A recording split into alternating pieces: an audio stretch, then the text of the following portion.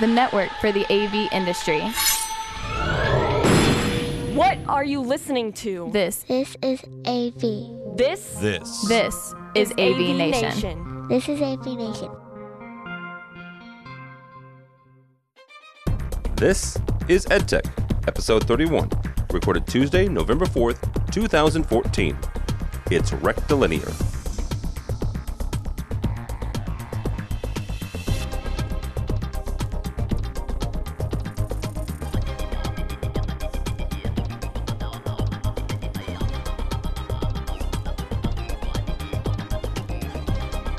This is EdTech, the monthly look at the education market for the audiovisual industry. My name is Tim Albright.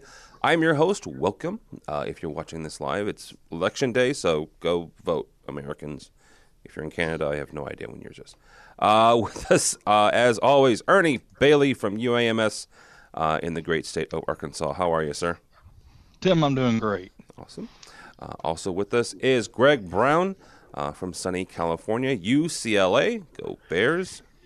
Yeah, probably leading the race for the craziest state political situation. Why is that? Is crazy Jerry? Sacramento's just like a basket case full of idiots and no money and. Yeah. Now don't talk to me about no money. I live in Illinois. All right, I live in Illinois, where our last two governors are still serving time. So. This is true. We don't have that distinction. You don't have that distinction. So, and we have a new guy, so you two be nice to him. His name is Mike Tomei. He is from Ithaca College, and I can't spell Ithaca apparently in the email I sent everyone. So, how are you, sir? Good. Thanks for having me on. Absolutely. Tell folks a little bit about yourself or about Ithaca, if you would, please. Sure.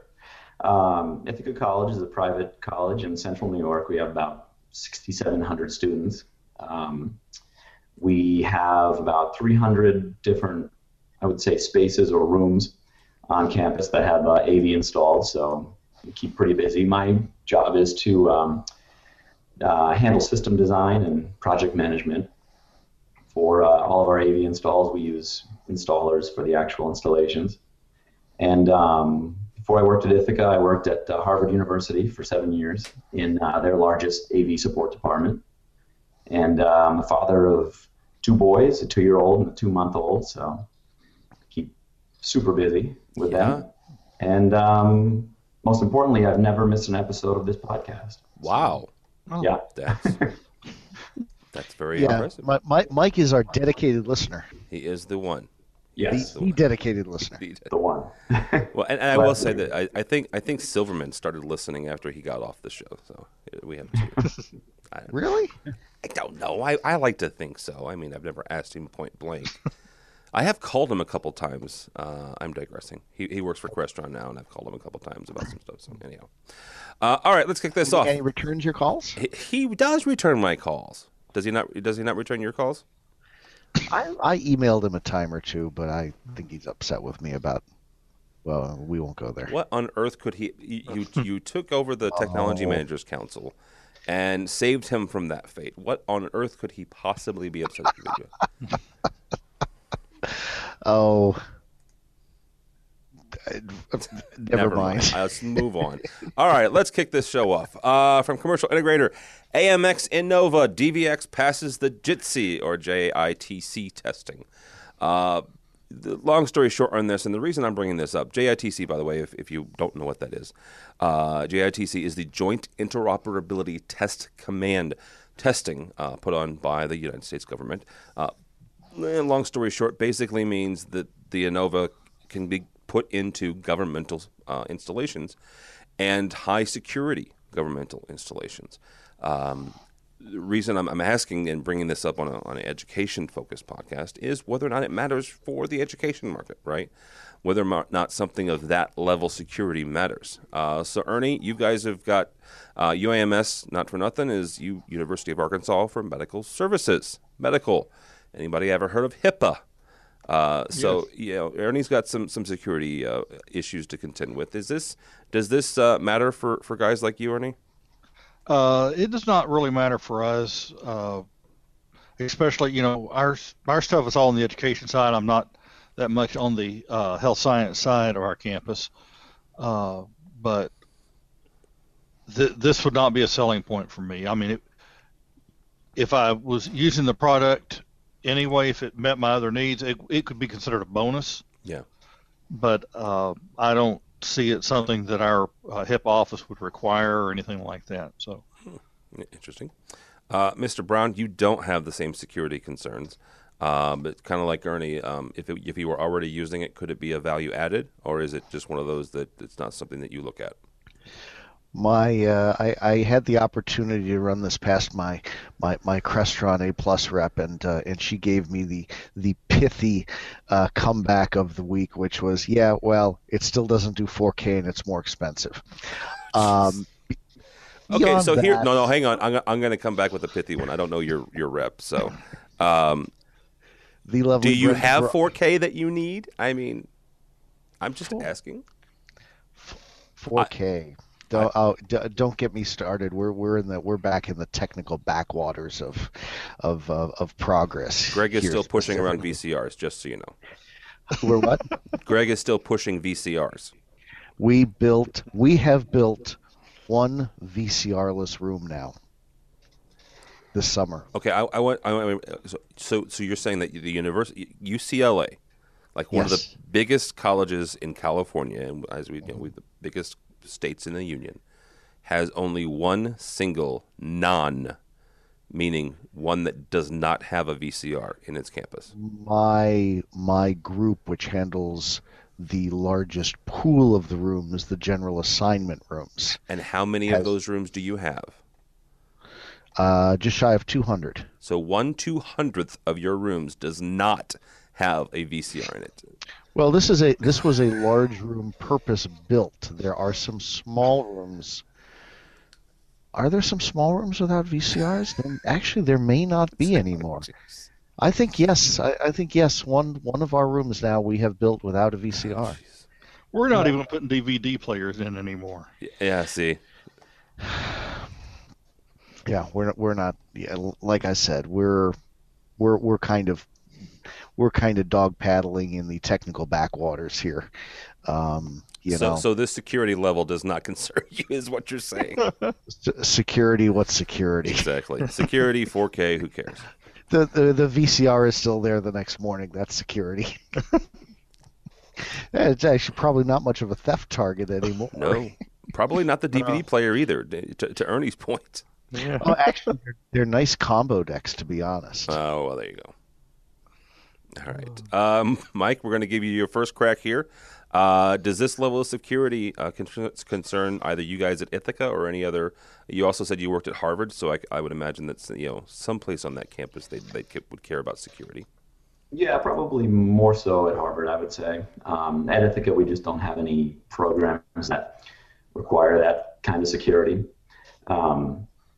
It looked pretty locked down when I was reading about it. They don't allow that device to go on the network. It's really kind of a standalone unit. So I guess you could put any old piece of AV equipment standalone in a room, and it's as secure as what they're saying. So, it's, but not something that we really seek out, that level of security.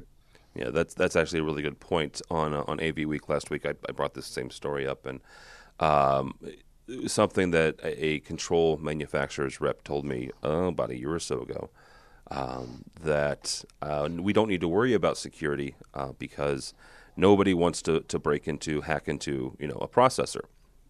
I said that, and the host of our new show, POE, Tony Zotti, balked at that. He said, "You know what? If it's got an RJ40, if it's on the network, somebody somewhere is going to get bored or wants to hack into it." So, to Mike's point, yeah, that's one way to keep it secure is to keep it off the network. Oh yeah, we were working with our IT folks to figure out some weird anomalies we were getting, and they gave us basically a run of the things that were pinging some of our devices, and there was all sorts of stuff coming from like China and North Korea and stuff like that was like hitting our gear, wasn't able to do anything, but it was like, hey, is there something here we can mess with? Yeah. Yeah. It was actually kind of weird to follow some of the IP addresses back to, weird North Korean sites and things like that. Interesting. Somewhat disconcerting. It is a little disconcerting, and as here's the thing: as the internet gets bigger and bigger, and more of our things gets put online, we need to worry about security. I did disagree, to the rep that told me that, and I said, you guys really probably should consider, some sort of encryption, right? Some sort of security measures, because as they try to get into other markets, right? They try to handle HVAC, they try to handle lighting, they try to handle security. A lot of them can. It becomes a target, right? And a lot of AMX, Crestron, a number of them are going after whole building automation, right? Right. That has to be secure. I'm sorry, you have to have some level of security on that. Yeah.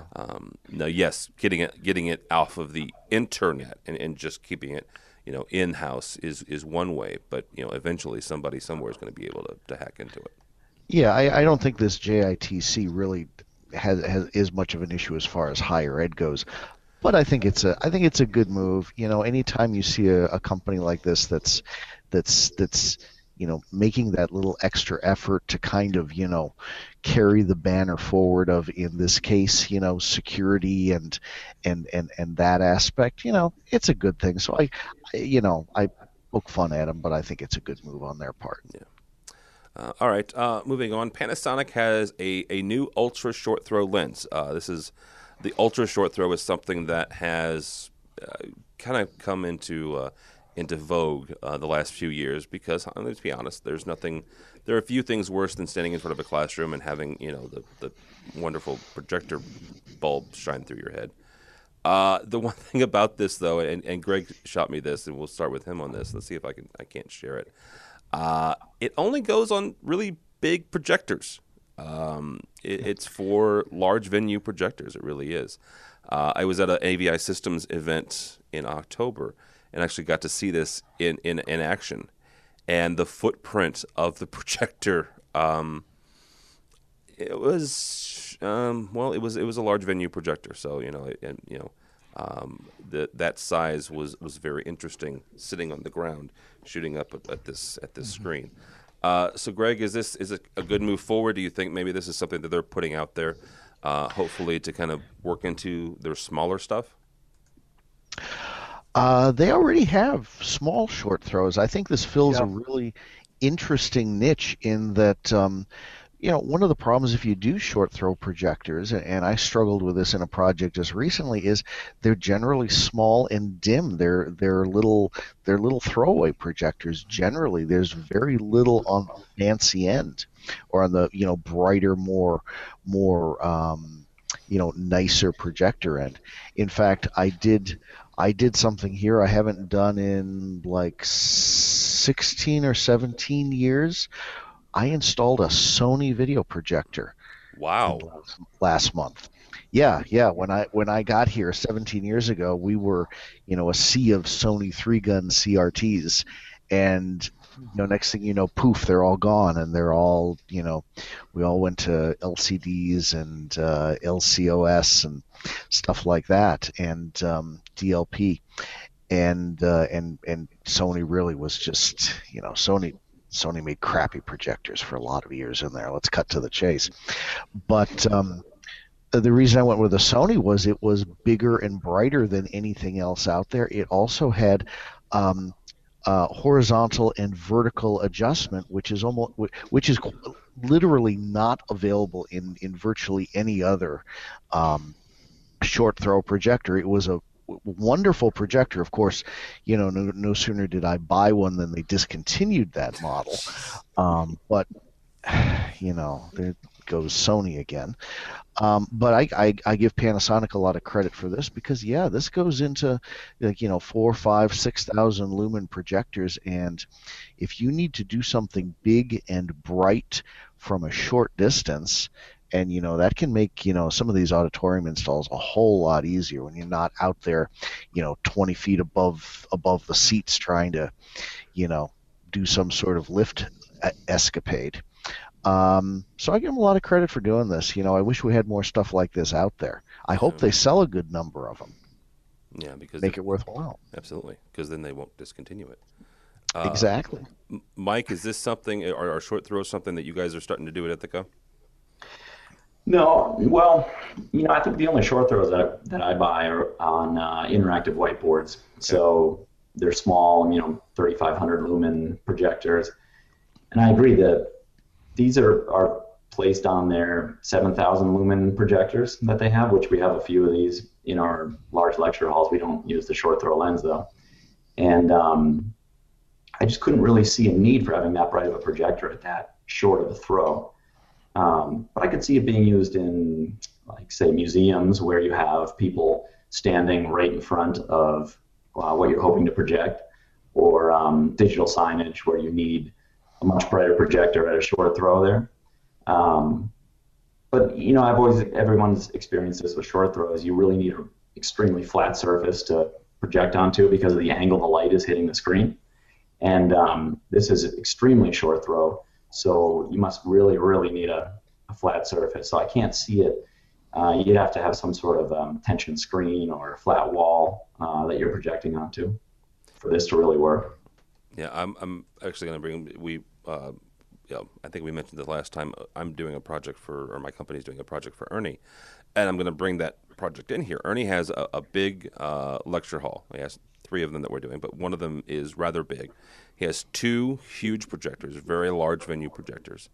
So Ernie, in that space, is this something that would make a little more sense where you could, because of the distance between the projector and the screen, you could maybe come down a lumen or 2 if you're doing a short throw, or does that not make sense? Because to Mike's point, it has to be a very flat screen. It would have to be more of a tension screen. It would have to be a flat screen, and we do not have a tension screen in that room. And we have an ultra wide screen for dual images.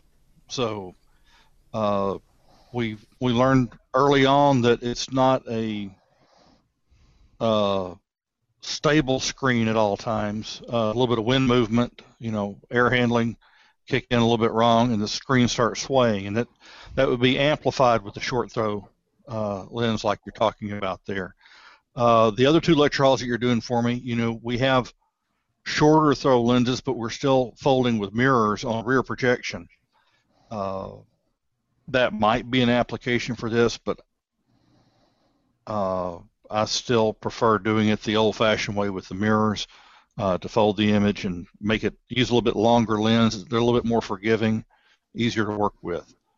So, I like seeing them come out with a lens that'll work in more than one projector. I go back to the days of slide projectors. I'm sure Greg's probably about to putting slide projectors in classrooms now. Is that right? But it didn't matter what brand slide projector you bought. The lenses were interchangeable, and the lamps were interchangeable. You had a slide projector lamp, and it worked in the Kodak, it worked in the Elmo, it worked in the Bell and Howell, it worked in the Singer, and the lenses would work in all of them as well. And there were several manufacturers of lenses you could get depending on what quality you wanted. I wish we would see that again in the projector market, especially in the medium range projectors. But I've screamed that for 20 years, so we're not going to get it.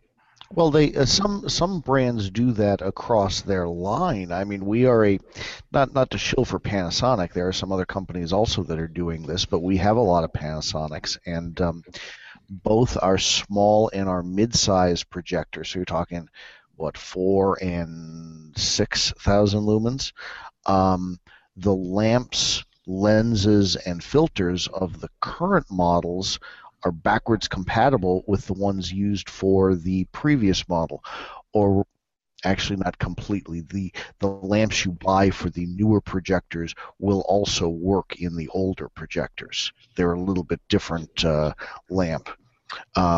So I've seen some companies move in that direction, and I think that's a start. The one application where I saw I don't know where it was, but where I saw this short throw projector used, it was a retrofit install in an auditorium where you had boards, down at board level. You had a screen up above it, and what it let them do was put the projector on the wall above the boards, project up onto the screen, such that your projector is mounted at like 9 feet fixed on the wall, as opposed to suspended over the audience somewhere. Much simpler install. That makes sense. Is that one of those things where it's more like the chalkboard is down here at the bottom, and then the screen is above it? Yeah. Okay. Yeah, I think it was a fixed. I think it was a framed screen fixed on the wall type install. Okay. Yeah, I like that. All right, let's move on to the cloud, and not the ethereal little programming cloud. But we don't have any clouds out here. It's sunny all the time. You know what, Mike? Okay, so Mike, you said you've listened to every episode. Yes. This is what we have to put up with, Whenever we're buried in snow here or 20 degrees, it's always hard to hear. Well, yeah. Although this is my big stupid dumb American dub Midwesterner. How close to the north? How far up north is Ithaca? It's dead center of the state, pretty much. So we're just south of Syracuse. Okay, very good. Everybody hears New York and they think we're close to New York City, but not. No, there's Buffalo, there's Syracuse, there's actual farms in New York that people don't know about. We're in farm country, yeah. So. I actually grew up south of Rochester. Yeah, I thought you grew up in California. No, I am a native. I was born out here, but then I didn't know you grew up. Oh, gee. As much as I have, part of it was done in upstate New York, so I know what that fluffy white stuff that comes in the winter is like. Well, we have that's why he lives there. Yeah. Yes, that's why I live here. I have shoveled snow. All right. No, I was wondering because since Mr. Tyner has left us, I didn't know how far north we were able to get. So yeah, that's good. The dog sledding jokes will now be made at Mike's expense. Right. All right. So the cloud is a product. Is a Cloud 40. It's the Cloud 4-zone integrated mixer amplifier. It actually reminds me of an Ashley product that they came out with a few years ago. And the reason I wanted to bring this up, and Ernie, we'll start with you. When you've got areas like, let's say, a tiered classroom, right? And, you've got speakers. The speakers are kind of going up here, and you've got different distances, I guess is the best way to put this, between the audience and the speaker. You obviously have to have different audio levels. So is this kind of all-in-one product where you've got a mixer and the amplifier and everything all built in, or do you guys prefer really to kind of break things out and have kind of an audio processor which actually feeds your amplifier, which then feeds your speaker? I would much prefer to have a DSP in the system. I see too many user-accessible knobs for a system like what you were just talking about. Mm-hmm. It's not going to last. Your settings are not going to last. The money you spend in engineering is going to be gone as soon as, somebody comes in and bumps it or decides to play, or, hey, I can make it sound better. We've all had technicians like that I know they paid the engineer, but I think I can improve it a little bit and just start turning a couple of knobs and throws the whole system off. I want it all done inside the box. Okay. Mike, for as far as your guys' rooms, do you, and does it depend whether or not, obviously, you've got a conference room or a large lecture hall or maybe even a smaller classroom where something like this would make sense, or kind of like Ernie, where you would rather have an actual dedicated DSP that then feeds everything else? I think in a classroom or a lecture hall, I would just put a DSP in there, make it much easier on the support end of things. I agree, too many knobs. I think we would probably use something like this maybe in our dining halls where they need some multi-zone audio. It's not a crucial situation where if somebody makes an adjustment, it's not like class isn't going to happen. And it's cheaper than putting a DSP in there and some sort of a control surface for them. Actually, our health center, they want to do multi-zone audio they have 3 or 4 different waiting rooms that students go and wait in before they see doctors and nurses. So they want to do some multi-zone. Something like this might work in there just for music playback. But in a classroom, I would put a DSP in there. And, if you really need to, tap 70-volt speakers at different wattages to get different levels, something along those lines. But I probably wouldn't use it in the classroom. Okay. All right, Mr. Brown, you're the last word on this. Is this an all-in-one system like this make sense for you guys? Once again, bringing up the old school contingent. Yes. Representing the old school contingent. Hey, I like my knobs. You don't like knobs? There are these things called security covers and tamper-proof hardware. We're using something like this. We aren't using this particular mixer amplifier. We're using a separate amplifier and zone mixer. Because we're using it for something you guys are completely not thinking about. We have to think out of the box a lot of times, and what we ended up with here, and in retrospect, this was something we came up with a few years ago. If we had to do it again today, I'd look long and hard at DSP. I'm a DSP box of some sort, although I'm willing to bet this is probably cheaper than a DSP box and an amplifier. What we ended up with was in a lot of rooms where we had not only our mono PA and our stereo program, we also had to deliver a line output feed for instructors such that they could plug in and record.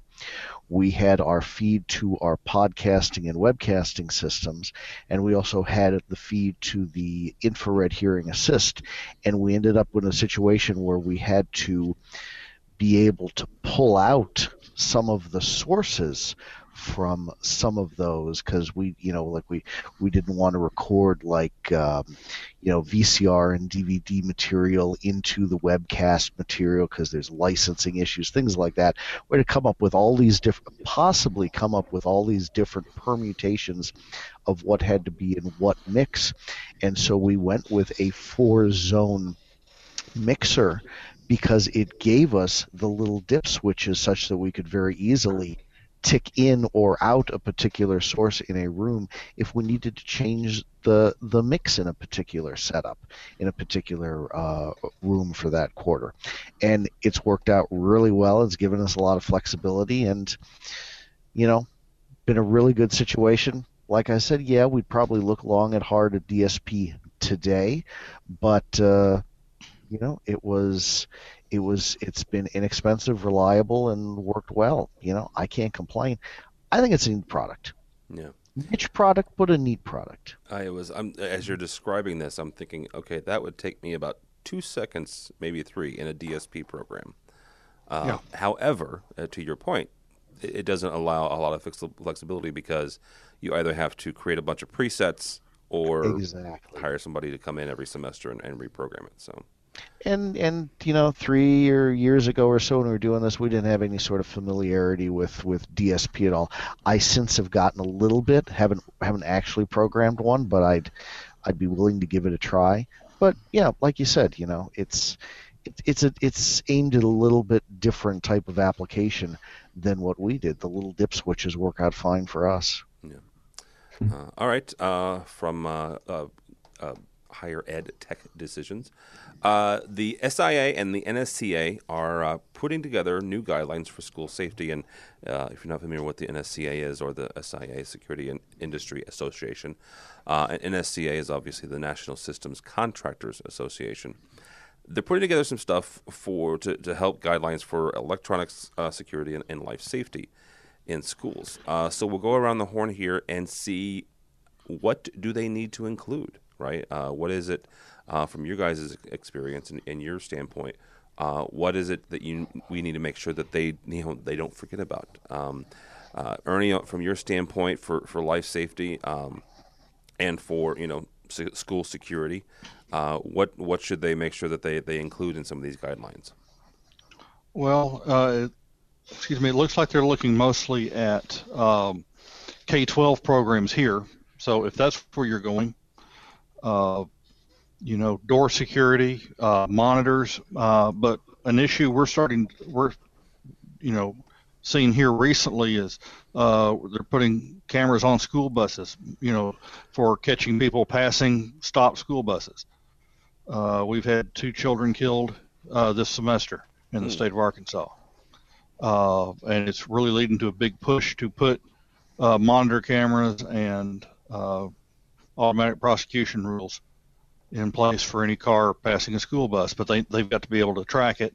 You can't just take the bus driver's word and, 7 cars passed me today and I got 3 of the license plates. Doesn't work. Yeah. So I think something like that for student safety is good. And like I said, you need cameras, monitors at doors, magnetic latches, things like that. Those are things that I kind of think about. We have classrooms that we can lock down. If we on our campus, if there's word of an active shooter, we can hit a button in some of our lecture halls. It will lock the doors. Nobody can get in. You can get out if you have to, but nobody can get in without a key and the release being let go. It grabs the door, so they lock. We don't have it in all of our rooms. We do have it in some, but something like that, I think, is if you're looking at the technology side of it. Where do you initiate that lockdown button from? Is it from inside the classroom? Inside the classroom, we have 2 buttons in the classrooms. In fact, 2 of the rooms that your team is working on for us right now, we have 1 button beside the lectern on the wall right behind the lectern, and 1 right by the main entrance doors. So a student can get up and push it real quick if the announcement was made. Okay. All right, Mike. From your standpoint, what are some of the things that the NSCA should make sure they don't miss on these guidelines? I guess on the AV end of things, obviously, emergency messaging in the classrooms using existing AV systems or digital signage, that sort of thing. We don't do a lot of that at the moment. We're getting our digital signage network up and running in the near future. But there's a lot. It's very hard because there's a lot of different contractors that are involved. You have AV contractors, electricians, life safety or security contractors. So when new buildings are being built, a lot of different building management systems or AV remote management systems are put into place, and there's not a lot of integration between them. So it's always hard to integrate those systems and have emergency messaging that's simple to use in a situation.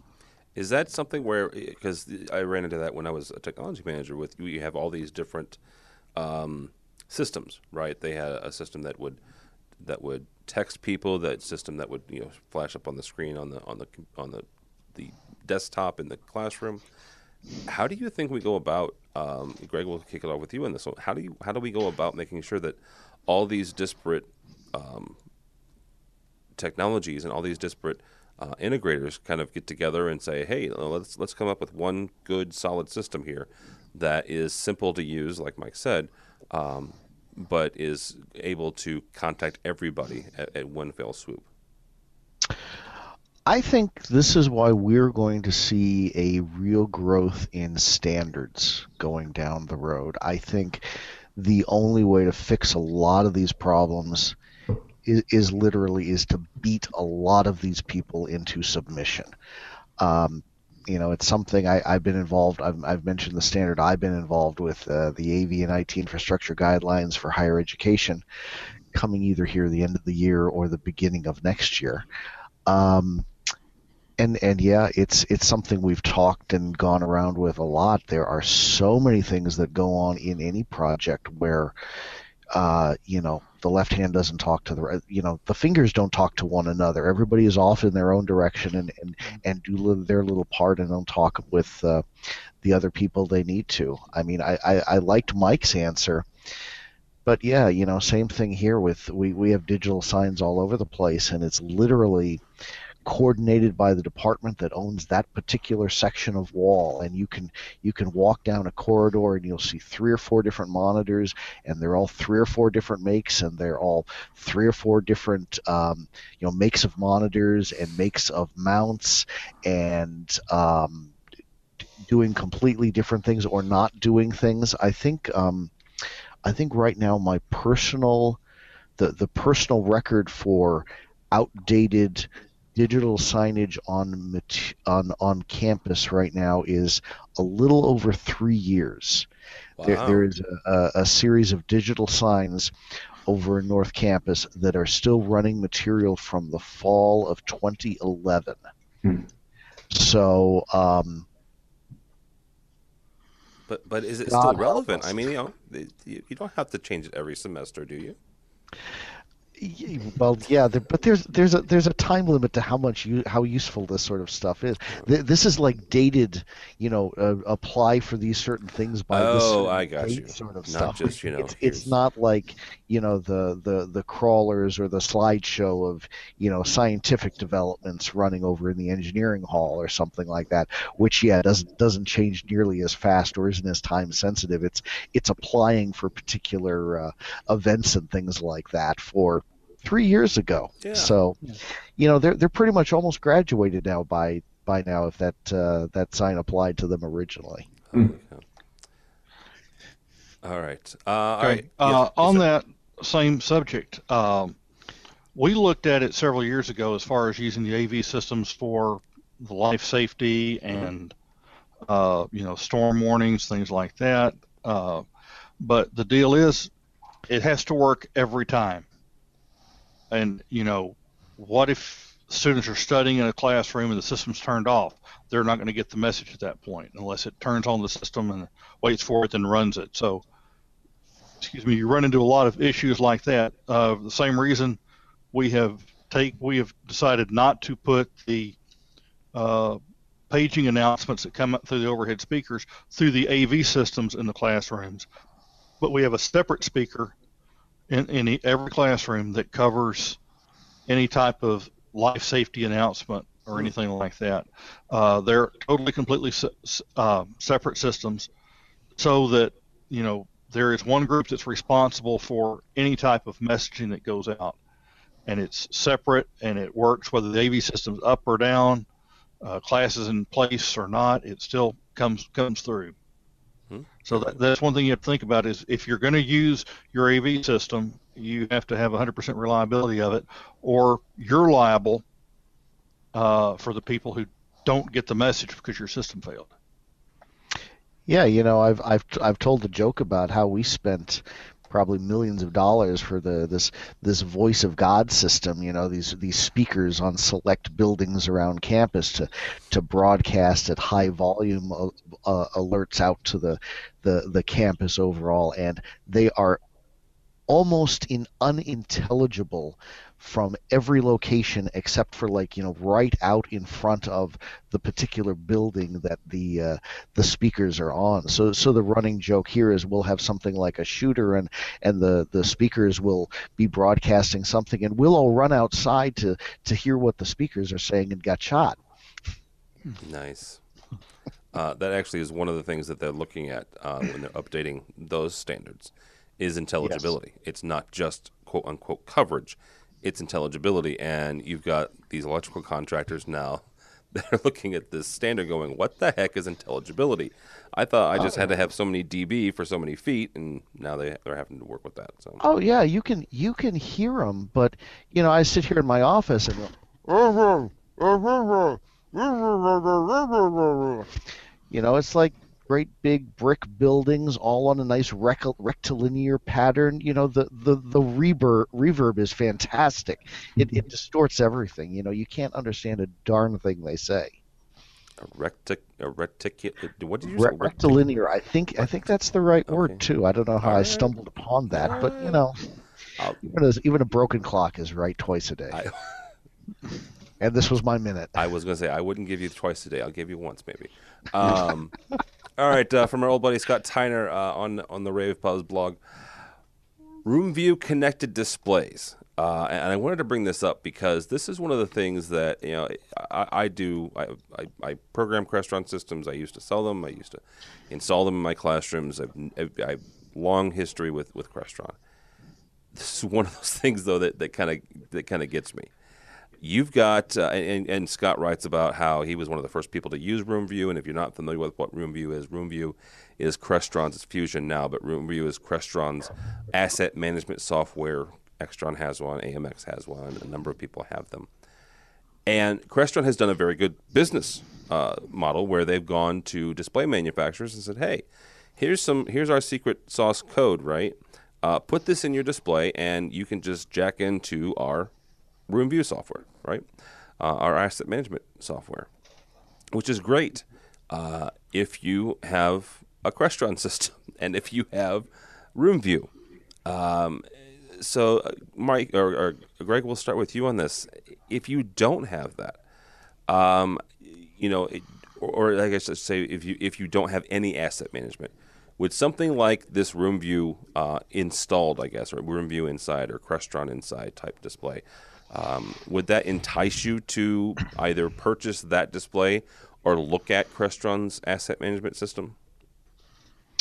Wow, if you don't have any sort of asset management system, I think you are probably part of one of those AV departments that I expect is going to be taken over by somebody else in the not too distant future. The systems are just getting much more complicated.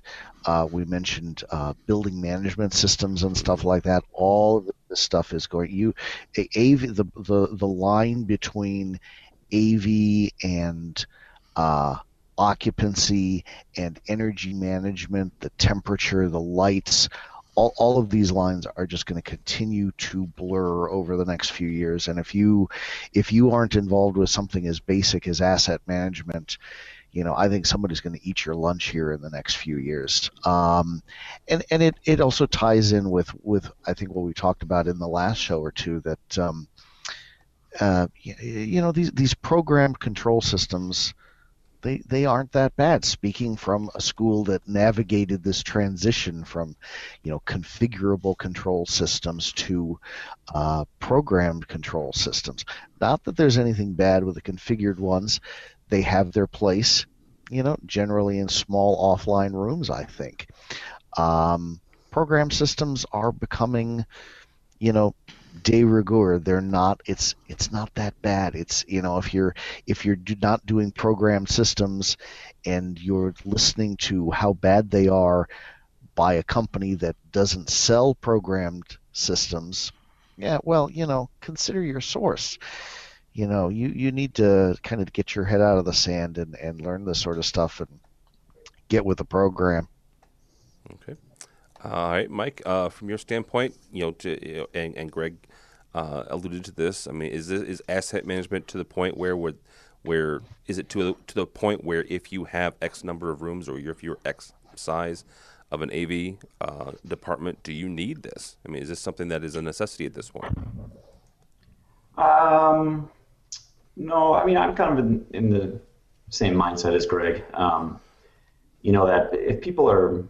if they don't have anything set up for remote management, this probably won't matter really to them. They're maybe just doing a couple one-offs here and there, small rooms. But I think I really agree with Scott in that, I really thought this was just a way for people to kind of get these projectors onto their RoomView Express. I really did not know that it could really change your programming using that module, that RoomView connected module within Simple, to really simplify your programming and make projector swaps pretty easy, actually.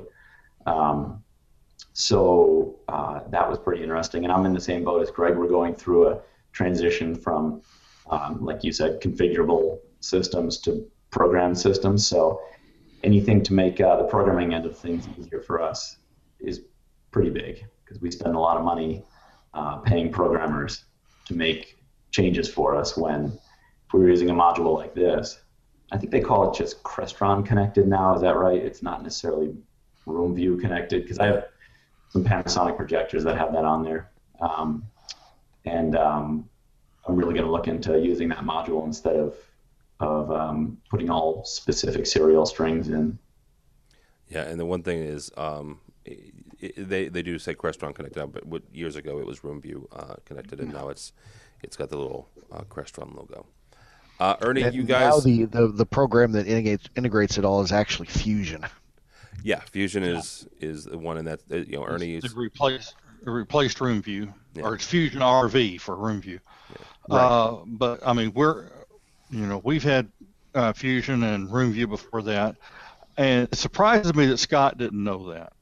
Just knowing Scott and how he worked things, but that was one of the selling points when Crestron came and said, we'll work with you on developing your system and creating a good management tool, providing RoomView and all that. They started out by selling the RoomView connected, as they called it back then, and telling us that when you program the rooms, you use this module, and then it does, as long as the projectors you buy, or back then it was just projectors. Now they have flat panel displays as well that have the Crestron inside or Crestron connected.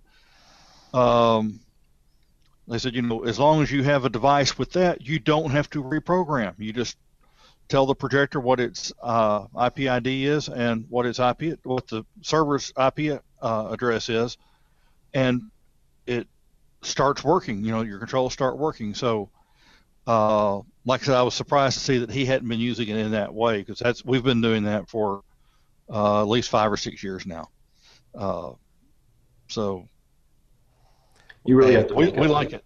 Yeah. Go ahead, Mike. It seems like you really have to make a commitment to purchasing Crestron connected display devices from that point on. Otherwise, you are going to have to go in and reprogram and put in strings and that sort of thing.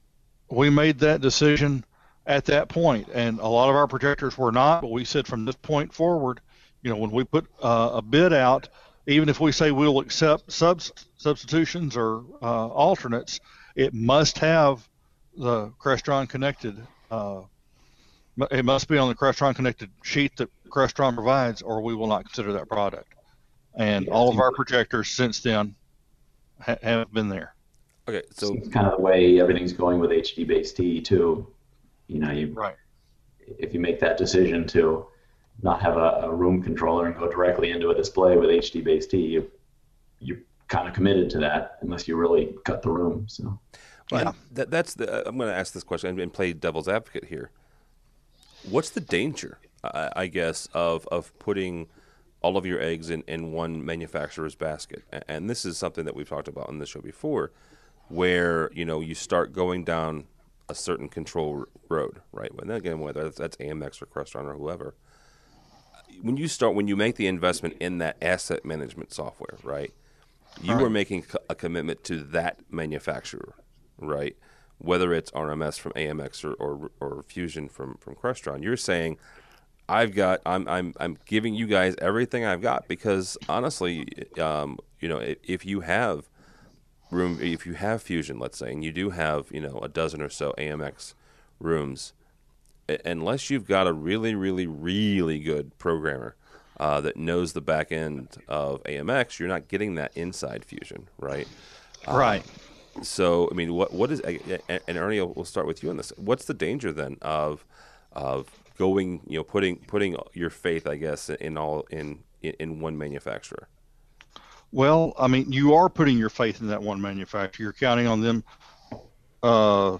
staying in business, and keeping their products current and providing a path for you to be able to keep your systems current, that they will, as they upgrade their management tool, that it still will talk to their older equipment, and their older equipment will continue to work with the systems until you upgrade it.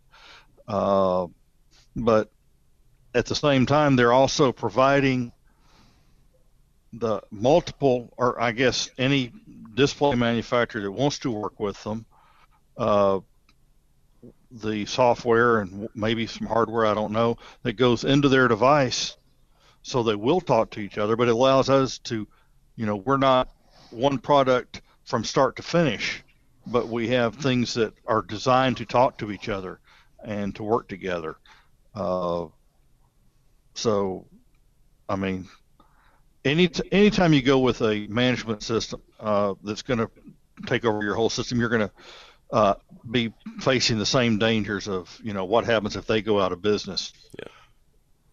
So is there, Mike? We'll ask you the same question. I mean, what are some of the dangers of doing this, of putting everything in one manufacturer?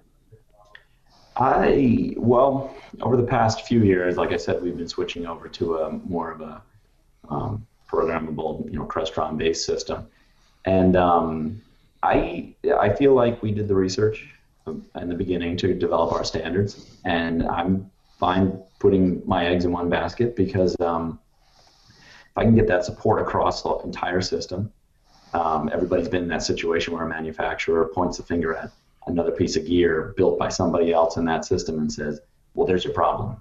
But if that projector has Crestron connected features to it, and for some reason you're having a problem with the control system talking to it, well, now we're all in the same boat here because we're supposed to be able to have that functionality with that projector. So it makes that troubleshooting a little bit easier. So I think if you just do your research in the beginning and develop your standards properly, I have no problem going down that road. Okay.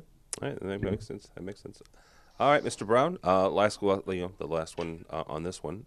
Is it okay to go down this road and give them everything you got?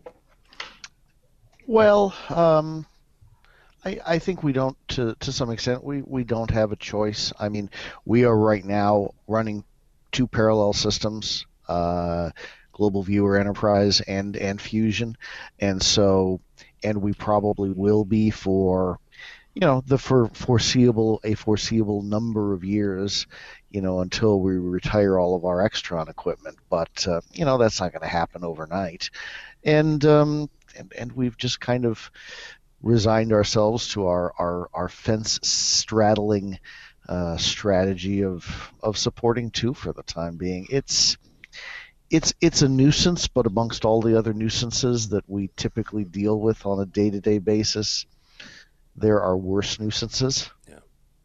Okay. The only thing I'm going to ask is, and this is a general question. It's a rhetorical question. I don't expect an answer. Would it be nice if they would allow you a way out, right? A pathway to migrate from one to the other, and I don't know quite how that would work. And I know my friends at AMX and my friends at Crestron are both cringing at that thought. But there was a point in time when a couple of other room management software, asset management software manufacturers, were saying that we don't care who you use, we don't care who the control system is, we will talk to anybody. And they were smaller companies, and they were trying to make a foothold in the industry. Still out there. There's still, there's a couple still out there, and I just wish that the bigger players would say, we don't care who your control system is. Give us a day, or here's a module. We can talk to anybody. You gotta realize that to some extent, none of these companies have your best interest in mind. All of these companies want you as their customer and only their customer. Yeah. And they've got you by the proverbial short hairs, and they want to keep you there. And so as much as rosy and as wonderful as that world would be, I don't see anything like that happening. One of these companies won't even show up to world's largest trade show at this point. You think they're going to work with one of the other companies in any way, shape, or form? No. They're only going to do what all of these companies are really only going to do what benefits themselves. Yeah, I mean, they are. Yeah. Go ahead, Randy. Okay, what I was going to say is, on that line, I have expected for years and would still love to see the third-party company not writing the software or anything like that, but come up with the interface box so that my room view system will talk to the AMX controller in one of my older classrooms and get all the feedback that it needs and provide the control that it needs. But we haven't seen that yet. But I think we would come closer to seeing that than having AMX, Crestron, Extron make an interface unit themselves that would talk to the other's control system. So you're saying like a third party beyond these guys, black box, black box that talks both, almost like a translator. So exactly. All right, guys. Last story here, and it's more just hey, this is kind of cool because Ernie said this was happening, and it is. Crestron is shipping the DMPS 3. The DMPS 3. So, in case you're wondering, or in case as you're following along, the MPS came out. Oh, good Lord, 7-8 years ago now. Yeah. And then the DMPS came out, and then now it's the DMPS 3. That is the 3 series processor of the DMPS line. The Pro 3 and AV3 and the MC3 came out about a year or so ago, started shipping, and the 3 series of the DMPSs are shipping now. And one young man on this panel is actually getting ready to order one. Isn't that right, Mr. Ernie? That's right. I don't know how young I am, but yeah, two, yeah. 2, yes. It's a double classroom. We'll be using those as the primary switcher as well as the control system for a larger switch in the back of the room and handling the video conferencing in the room. So yeah, I'll be interested to see. I'll be interested. I'm kind of excited and kind of nervous at the same time because they say it's going to start shipping in 2 weeks. The one that I'm looking at, we're looking actually at the DMPS 3-150, which is actually a 4K device as well. So I'll have 4K to my switch anyway. Not any further than the matrix switcher, but it's a first step. Yeah. Absolutely. Yeah, I'm gonna be ordering a DMPS 3-150 also in the not too distant future for I don't know whether we talked about that or not. That's a fairly trick little device that gets you that gives you some nice alternatives in smaller rooms than you really had before. It's a little one rack unit device. Yeah. It was a real smart move on their part, I think. And it's a 25 person computer lab, so it's a fairly small venue. I would consider some other equipment for it, some other more basic stuff for it, but it's got 2 larger sister labs next door, which are going to be built out probably this summer, that are going to require things like the 300s and stuff like that. And I just want to keep everything, nice and compatible, rather than, I don't need 3 different control systems in 3 different rooms. Why not? It makes life interesting. Variety is the spice of life. That right? is exactly it. Variety is the spice of life. All right, guys, that will do it for this month. I'd like to thank Mike Tomei. Mike is from Ithaca College. Thank you, sir. Yes, thanks for having me on. Where Ithaca can people do you write? Do you tweet? Do you do any? If people want to find me, they can find me on LinkedIn. That's probably the best place. All right, very good. Also with us is Greg Brown from UCLA. Thank you, sir. Thank you. Greg is also the chairperson, at least currently, of the Technology Managers Council. Apparently they're looking for a replacement, so we're all going to nominate Mike. And where can people find you, sir? Me, LinkedIn, and at AVGreg for Twitter. And I will be returning back to Infocom All Voices here soon, as soon as I finish up my standards task force obligation. Yes. And also blog here on AV Nation at some point here in the, I hope, not too distant future. Just send it to me, dude. Send it to me. Yeah, as soon as I get a free moment. Yeah, good luck with that. All right, last but not least, Ernie Bailey from UAMS in Arkansas. Thank you, sir. I'm glad to be here. And where can people find you? You can find me on LinkedIn. LinkedIn, all right. My name is Tim Albright. Don't try looking for me. I'm not very interesting. I tweet about football and stuff. So, but go by the website if you would, please, avnation.tv, avnation.tv. You'll find this program and a host of others. I made mention that we have a new program. We have 2, actually. One is hosted by Tony Zotti, talking about AV networking. very, very smart show. I got the chance and the pleasure to sit behind the scenes of the first one, and I learned an incredible amount. And then also our old buddy Phil Cordell, Hi-Fi, is doing the technology rap. If you are a fan of the rap genre and a fan of AV news, give him a listen or a view every week. He'll take about 2 minutes of your time, and he will rap. Yes, he will rap the AV news of the week. So check out that first episode from last week. It was very cool. So avnation.tv, avnation.tv. Thanks so much for listening. Thanks so much for watching.